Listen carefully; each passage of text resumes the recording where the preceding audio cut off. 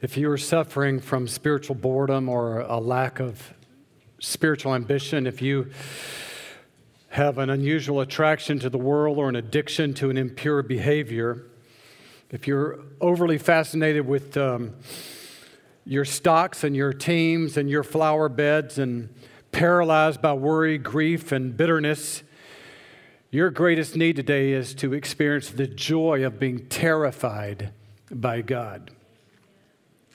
If you ask the prophet Isaiah what was the turning point in his life, he will tell you it was the day that God frightened him, not to death, but frightened him to life. It was the most beautiful and fulfilling and liberating day of his life, but it was also the most frightening day of his life when he saw God for who he was. Up until that moment, Isaiah had approached God with his own imagination. God was so containable and so man-like that he was boring and he was ineffective, irrelevant. But on that day when he saw the majesty and holiness of God, everything changed because he saw what infinite beauty and fierce, loving holiness looks like. I don't normally read a whole passage to you before I teach it, but just in case my teaching is in error and I miss something, this is enough just for you to see it live and in person in one time. Isaiah 6:1, in the year that King Uzziah died, I saw the Lord seated on a throne, high and exalted, and the train of his robe filled the temple. Above him were seraphs, each with 6 wings. With 2 wings they covered their faces, with 2 they covered their feet, and with 2 they were flying. And they were calling to one another, holy, holy, holy is the Lord Almighty. The whole earth is full of his glory. At the sound of their voices, the doorposts and thresholds shook, and the temple was filled with smoke. Woe to me, I cried, I am ruined. For I am a man of unclean lips. I live among a people of unclean lips, and my eyes have seen the King, the Lord Almighty. Then one of the seraphs flew to me with a live coal in his hand, which he had taken with tongs from the altar, and with it he touched my mouth and said, see, this has touched your lips. Your guilt is taken away, and your sin is atoned for. If you have never been in church, this is your first time ever to hear a Bible passage read, then without any experience and any pre-knowledge, you know what you just saw. A man met God, and it was a rather beautiful experience. The only thing that you don't know from reading this passage is all of the particulars that were going on around him that produced with him a heightened sense of anxiety and lostness that caused this meeting to be so important for him. Hate to read everything to you, but I feel like if I just say it, it might go too fast. There were about 5 things going on in that day that you'll understand why this encounter with God was so important. His country is politically and spiritually unstable. They need a courageous voice to call them back to the true God. Isaiah was the prophet who was supposed to be that voice. But the God of culture had become the controlling influence in his life. Therefore, he had no vision of the living God to share with his dying world. And that will be the principle every time. A prophet with a sinful heart will be a prophet with a silent tongue. Isaiah alludes to what was happening in the country simply by the dating of this particular event. He said it happened with the time of transition and rulers, in the year that King Uzziah died. Now, King Uzziah was quite a man, quite a leader. If you want to read about his life, you can go to 2 Chronicles 26, but get ready for a long read. The guy served 13 terms as president. 52 years. He started serving when he was 16. And you could do the math. Under his leadership, the army flourished and became the strongest military as it had been since the time of King David. The economy soared because he had dug irrigation ditches that caused new farming techniques to be developed throughout the land. He was a masterful leader. The ending of his life was not good. 52 years he reigned, but the final 10 years of his life, you've probably heard it before, most great men die 10 years too late. That is something in the final years of their reign smears the rest. For Uzziah, he entered the temple and allowed himself privileges that were normally only given to priests, and as a result, God laid upon him the disease of leprosy, and he spent the final 10 years of his life quarantined in a house. So when Isaiah was in the temple that day praying, his heart was filled with all of these emotions. He grieved over the way that Uzziah ended his legacy. He grieved over the loss of a friend that had ruled with unique leadership skills for 52 years. All of this was going on in his mind. And then he also had the questions of what would the new king be like, which would be on the minds of any thinking person or nation. It's transition. What's it going to be like now? So he's praying, and his mind is fixated on the loss of the old ruler, the incoming of the new ruler. And God completely blew him away by telling him, your mind is totally on the wrong thing. You are fixated with the man who's sitting on the throne in the capital city of Jerusalem. You need to be fixated on the God who's seated on the throne over heaven and earth. Because that's the God that Isaiah, up till this time, did not know. But on this day, Isaiah would see the true king. Verse 1, in the year that King Uzziah died, I saw the Lord seated on a throne, high and exalted, and the train of his robe filled the temple. What a magnificent picture. Empty throne, God on it, and his train fills all of church. The robe. In this day and age, kings were known by the degree of their power, by the nature of the clothes they wore. Was their robe white? Was it purple? Was it made of mink? Was it made of wool? How large was it? So even though we don't really live in a world of kings anymore, we sort of can grasp this concept of dignity by one's robe, especially in the context of a wedding. Groom stands at the altar and waits for the door to open, and the entire church then turns around to see what does the wedding gown look like. It takes over that day, whatever the bride is wearing. So we could sort of understand this. I remember Lisa and I have been married for 37 years, and we got married on July 30th of 1983. And I remember that long process that girls go through of finding their wedding dress. And I remember the day she found it at J.B. White, and she was thrilled, except for, it was everything she wanted except for one little blemish at the train of the dress. An overzealous night worker had run across it with an industrial vacuum cleaner, and there was wheel marks.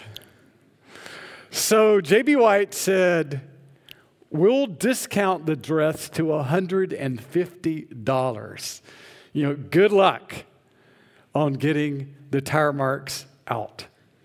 And I remember that day at 3 in the afternoon on the 30th of July, 1983, those doors opened. Lisa's on the left arm of her dad, and there she was. And I was thinking to myself, wow, they got the marks out. And then she walks down the aisle, and the rest is history. Imagine this.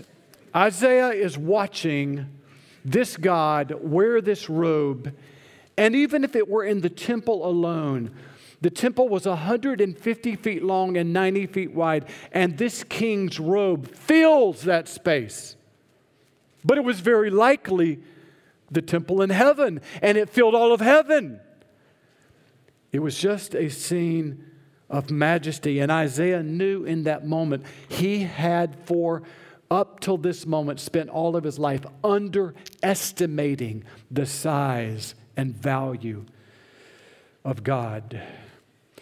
But there were some creatures that day that did not underestimate the worth and dignity and power and size of God. Verse 2, above him, above the king, were seraphs, each with 6 wings. With 2 wings they covered their faces, with 2 they covered their feet, and with 2 they were flying. And they were calling to one another in a song, Holy, holy, holy is the Lord Almighty. The whole earth is filled with his glory. I can't really tell you a lot about seraphs. I don't know a lot about seraphs because they're not mentioned a lot in the Bible. I will tell you that their Hebrew name means burning ones or on fire creatures. We know that God can turn angels into fire and he can turn angels into wind, just like that. He can make them do and become anything he wants. Hebrews chapter 1, verse 13. But whatever these seraphs were, they weren't little chubby babies sitting on clouds. They were more like F-16 fighter planes that you will see flying over the Super Bowl tonight. This is what was circling the King of Kings. And they had 6 wings. 2 of them were covering. 2 of them were for singing. So really the question that I have when I came to Isaiah 6 this week is, what is the relationship between what's going on with their wings and what's going on with their mouth? Out of their mouth comes a song, and their wings are doing something else. And what I want to tell you is God invents things like this, creatures like this, non-human creatures, in order for us to learn about who he is and how worthy he is and how awesome he is, because we just don't get it. So he invents things like this so we can see the worth and dignity of God. So the first thing that these do is with 2 of their wings, they cover their faces. So remember, they're all there to teach us about God. So what do F-16 fighter pilots flying around in circles with their eyes closed teach us? Well, what they teach us is we are not worthy to be given the privilege of seeing infinite beauty the rest of eternity. And we should regard it as a privilege to see God. I want you to imagine if all of your life, let's say you wanted to see something like the Taj Mahal. And so you get on an airplane and you fly across the Atlantic Ocean and then across Europe and then finally into Asia. And 16 hours later, grueling flight, you arrive in India. Then you take a good night's sleep in a hotel in New Delhi, and then you get up the next morning and board a train for another 2-hour ride down to Agra. And unfortunately, you didn't read any of the tourist guide to know that the Taj Mahal is closed, which it is, every Monday. You're there to see the Taj, one of the 7 wonders of the world architecturally, and you're going to miss it. And all of a sudden, a man comes out of a gate and says, I'll let you see, I'll let you in, and you can see the Taj Mahal. And all of a sudden, you are overwhelmed with a sense of, I should not be allowed to see such beauty, but by sheer grace, this beauty is before my eyes. This is what the seraphs teach us. To see infinite, all-satisfying beauty is not your right, it's a privilege. And they know they don't have the privilege, or we don't have the privilege, and that's what they're trying to teach us.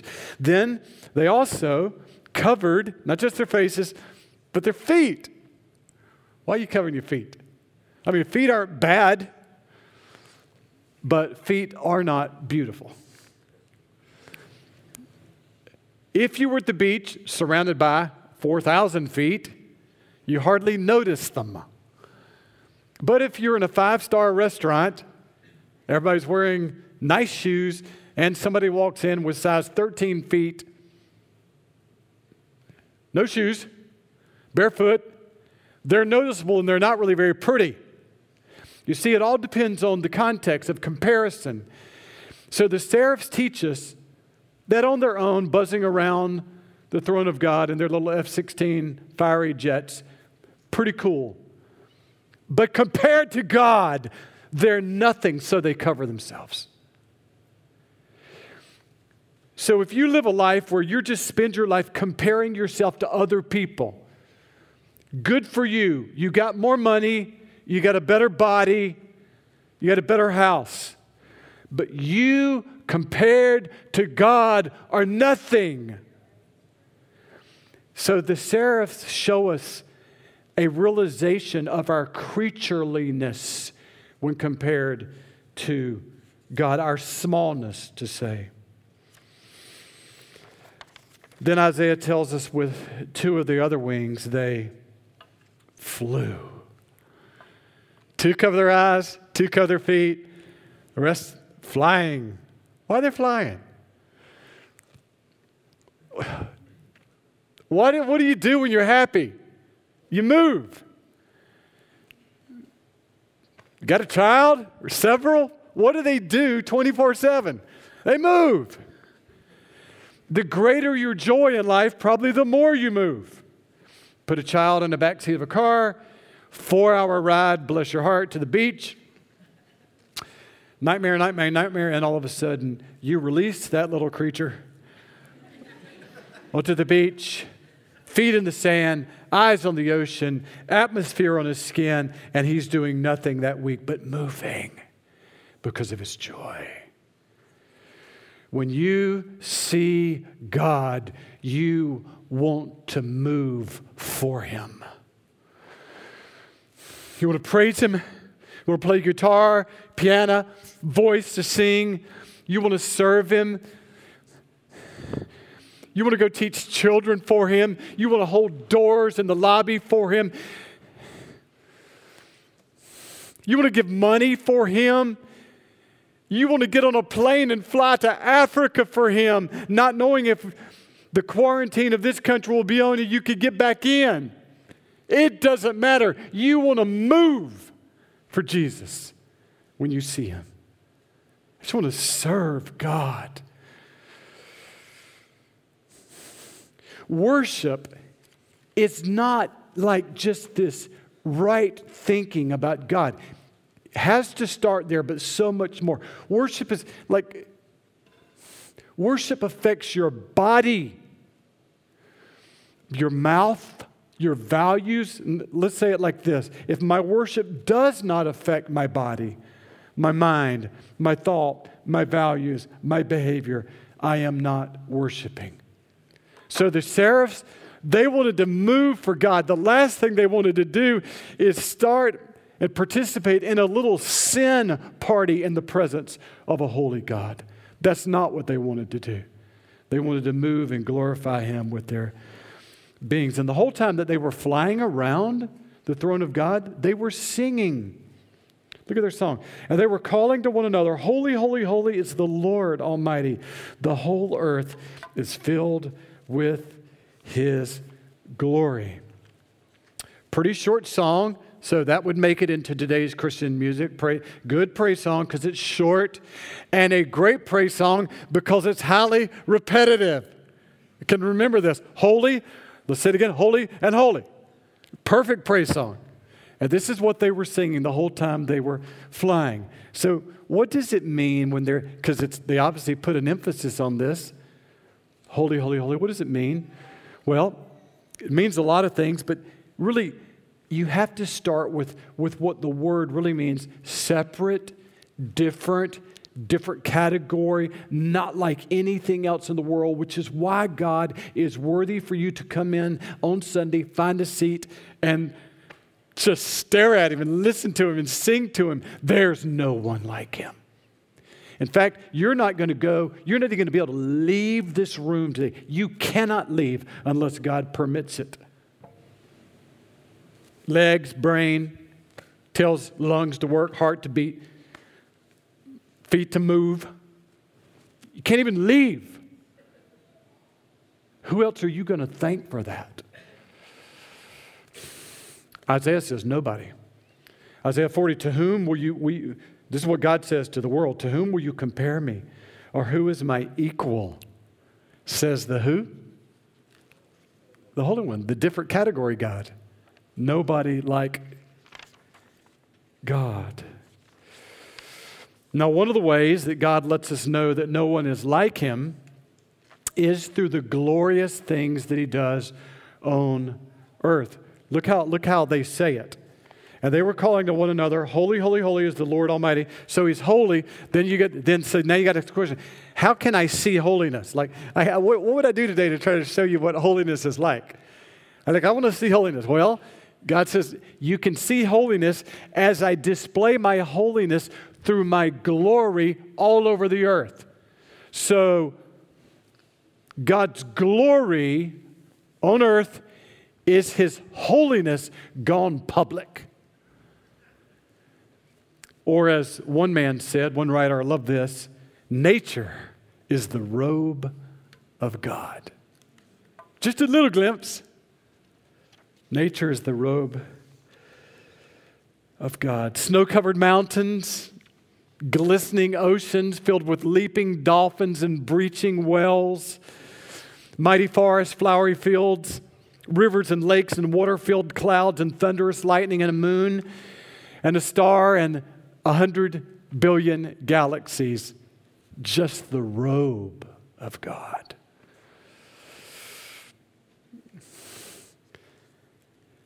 God is so magnificent. There is an entire force, troop, platoon of seraphs dedicated to just buzzing around heaven on fire, singing how great and holy he is. You want to know what's happening right now in this worship service? You're listening, but right now, seraphs are flying around the throne of God. Holy, holy, holy. Last night while you slept, seraphs, F-16, on fire, flying around the throne of God. Holy, holy, holy. When you go home tonight, they've been doing this for billions of years because God is so magnificent. And we don't even understand that unless God would have invented these creatures to show us what kind of awe and majesty there is awaiting us just behind the curtain in heaven. It's amazing that these seraphs have been worshiping God like this for billions of years, yet if this service were to go much over an hour, we will have a conniption. What if I were to preach just for 1 hour solid? Super Bowl, 4 hours easy. Biblical teaching, let's keep it at 35. The purpose of all God's glorious works is to tell us that there is no one holy like him. That's why he creates sunsets. Nobody could do that. It's why he creates hummingbirds and their little wings go 60 times a second. The reason that God takes one single cell, the size of a tip of a pencil, and turns it into a baby whose brain has 100 trillion cells is to tell us there is no one like God. I just marvel how easy it is for us as a culture to take life created by this holy God and to just end it.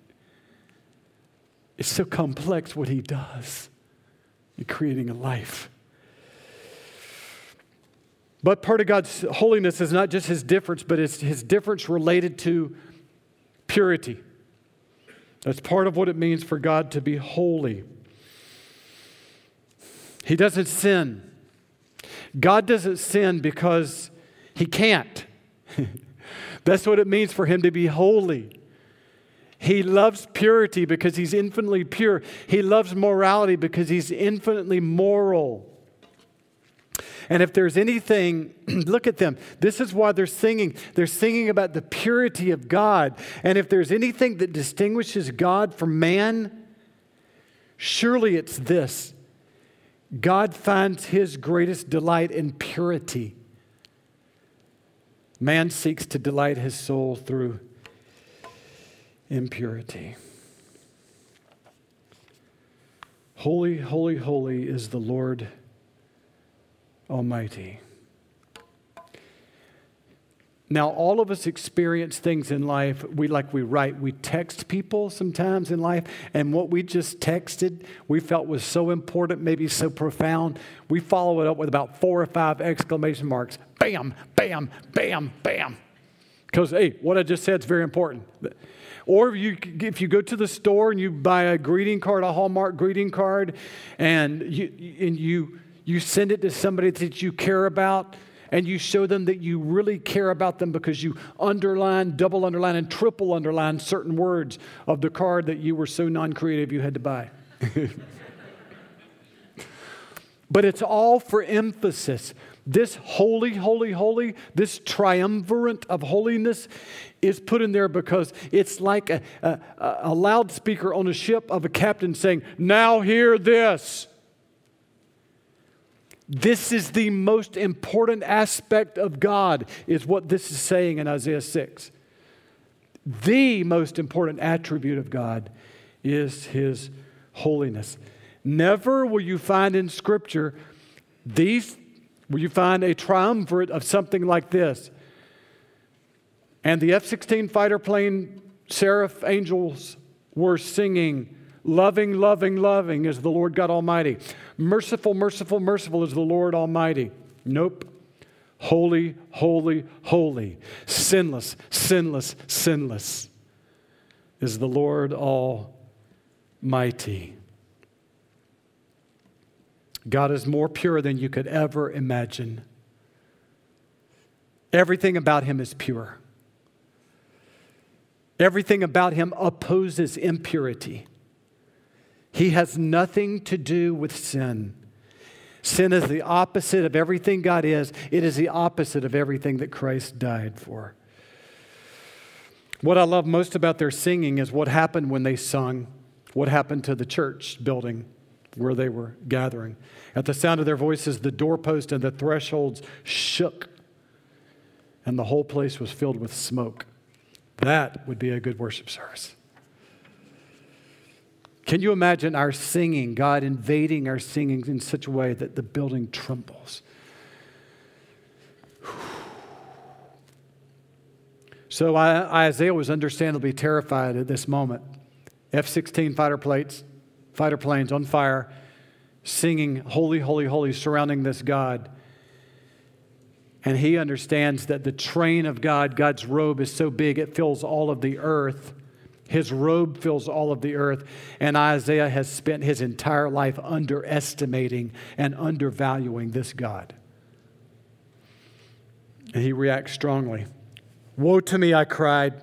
I am ruined. For I am a man of unclean lips, and I live among a people of unclean lips, and my eyes have seen the King, the Lord Almighty. Now, I want to let you know at this point in the sermon, or up until this point of the sermon and proceeding, it is possible that you will feel a sense of terror as you begin to realize who you have been sinning in front of. When you feel that sense of terror, I do not want you to panic. Just stay where you are and let God teach you the rest of the story. He has no intention of leaving you in a state of terror. You must get there to know Him, but He does not want you to stay there unless you rebel against Him. Decide to continue rebelling against Him or run from Him. When Isaiah says, woe to me, I am ruined, that means I am unraveling. I'm undone. I'm unglued. I'm coming apart at the seams. Just yesterday, I had my act together, or people thought I had my act together, and this one event, this one realization of who God is and how I've treated Him comes to my life, and there's no hope for me. My life's falling apart. This is what he feels like. When he says, woe to me, he could not use a stronger word of self-condemnation. Woe to me is, there is no hope for me. Frequently used word about God's judgment throughout Scripture. Micah 2, woe to those who plan iniquity, to those who plot evil on their beds. Therefore, the Lord says, I am planning disaster against this people from which you cannot save yourselves. Do you see what Isaiah was feeling? Woe to me. Nahum 3, woe to the city of blood, full of lies, full of plunder, never without victims. I am against you, declares the Lord Almighty. When Isaiah cries out, woe to me, I am ruined, he's basically saying to God, I should be dead. I've gone so far over the line. I've treated you with disrespect. I have loved my neighbor more than I have loved you. I've been more afraid of offending my neighbor than offending you, God. Far more concerned with what other people think about me than what you think about me. Woe to me, I am ruined. I have seen the King. This is not overzealous. This is normal when a man sees God.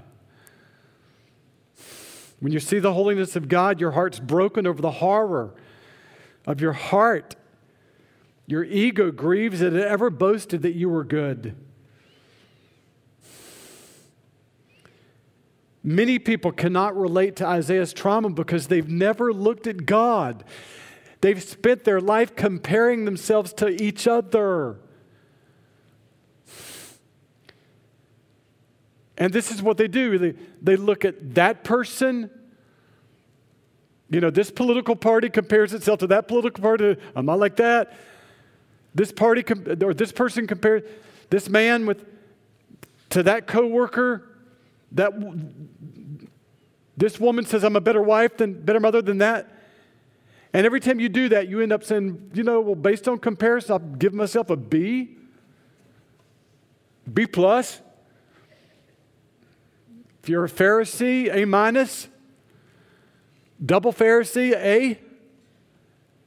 Then all of a sudden, one day you compare yourself to God and you get an F. I have failed God.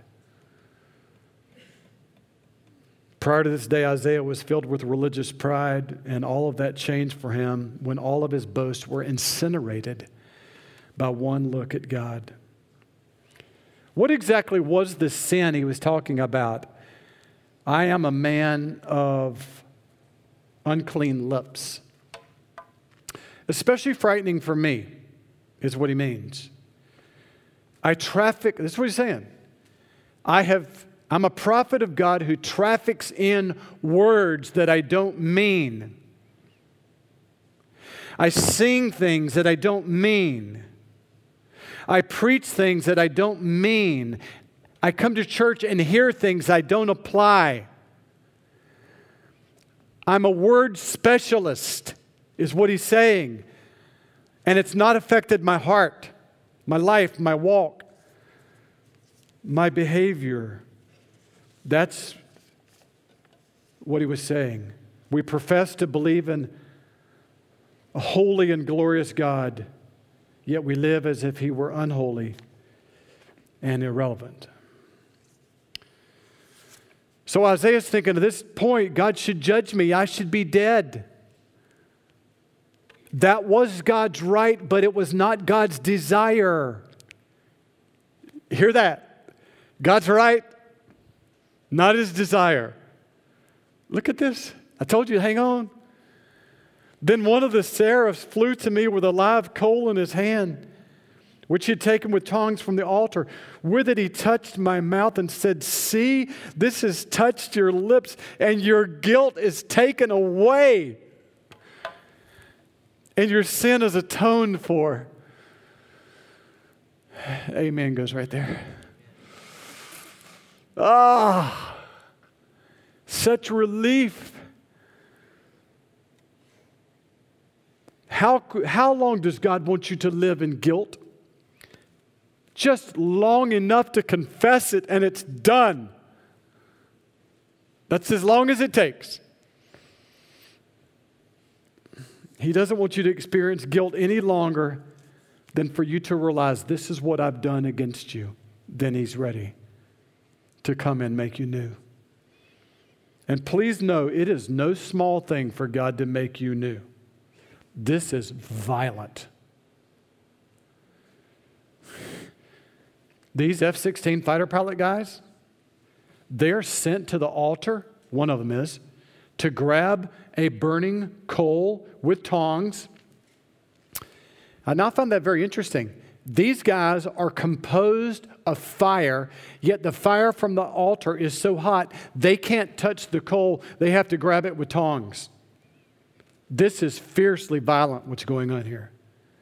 So they grab the coal, he grabs the coal, and he comes over, and this is the most beautiful part of the story, and touches, Isaiah had confessed, I got a hypocritical mouth. And so God sends the fighter pilot, Seraph guy, to put the coal on Isaiah's lips and doesn't burn his lips. Now that's mercy. Destroys the sin without destroying the sinner. My God. That is the grace of God. Violent reaction against the sin, nothing but love for the sinner. And let's be clear, Isaiah was not cleansed by a piece of charcoal from the grill. You can't have a God who is so holy, holy, holy, and His holy robe fills all of earth with mountains and seas, and everything about Him opposes sin, and all of a sudden, some created creature called a seraph takes a burning coal and puts it on a man's sin.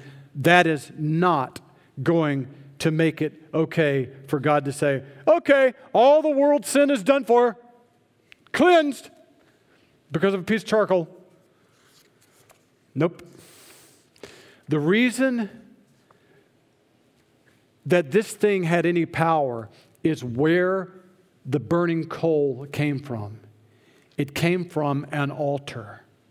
For thousands of years, millions of animals were brought to this altar, sheep, throat slashed, blood poured out on that altar. And that's all the Old Testament is.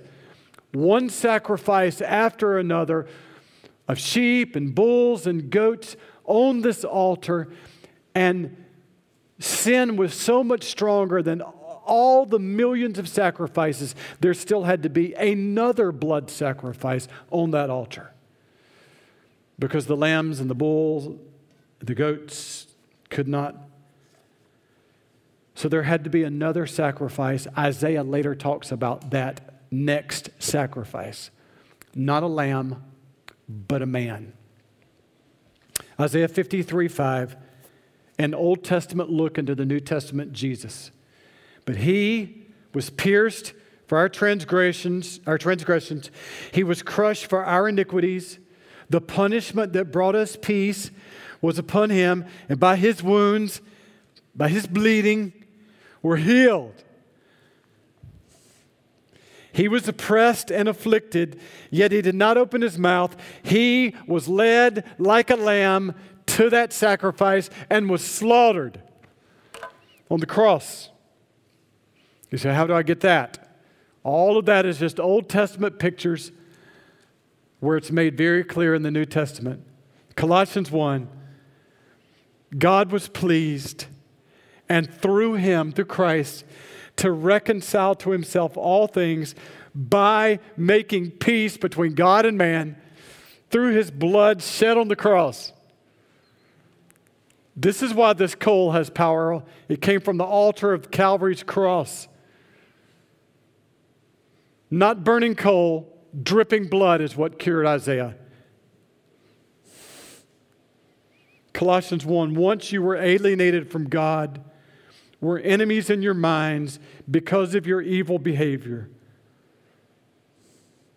But now he has reconciled you by Christ's physical body through death to present you holy. Can you believe that? We were just thinking about a holy, holy God, Isaiah 6, and Isaiah says, I'm undone, I'm coming unraveled, I need to die, I should die, I have the sentence of death upon me. That there's no one like this God, and now I'm like this God. I'm holy. Because of the blood, the body of Christ, I'm holy in His sight, without blemish. How holy am I? I am free from all accusation. Wow. I had a friend call me this week. Man, his conscience is so tender.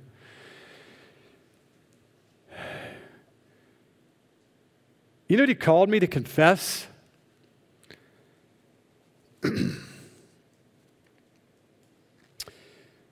That the night before, he had looked at something, while on his computer, he had looked at something inappropriate on Facebook. Facebook. I mean, I'm not on Facebook a whole bunch, but I just see you guys posting pictures of plants that you put in the ground, or trees you've knocked down, or Christmas ornaments, or cookies you made. What did he find? I don't know what he found, but he knew this. It was unholy, and God watched him watch it.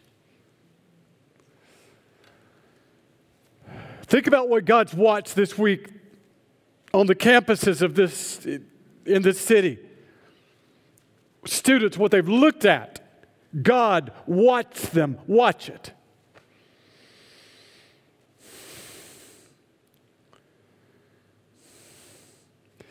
And think about the plots that people have not just thought about in their head, but they actually did it with their body.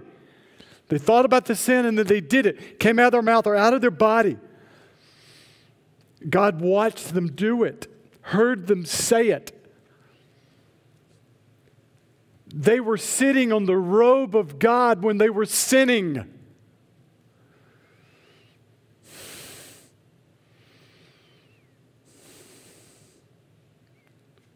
What do you say to somebody who comes into your office and said, this is what I did? This is by God's grace and my greatest privilege. This is my life. People come in. I will tell people when I counsel them, you don't have to tell me this, but you're not going to be free until you do. But it might be somebody else. It's not like I'm begging to hear, but I am begging to help you get it out. As all the pastors that are counselors on the staff and elders, not just me. So what do you do when somebody tells you, I did that sin?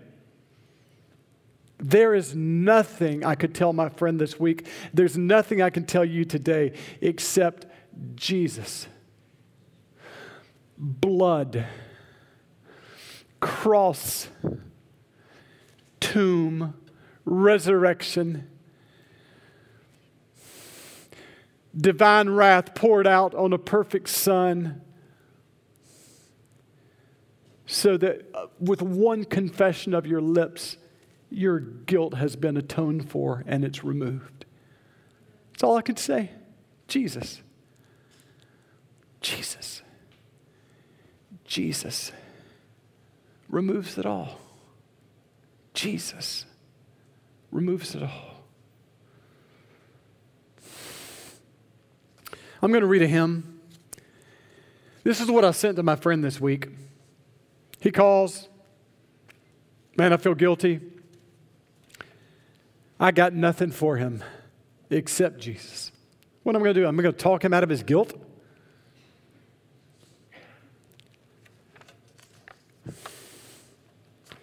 There is a fountain. That's what I texted him.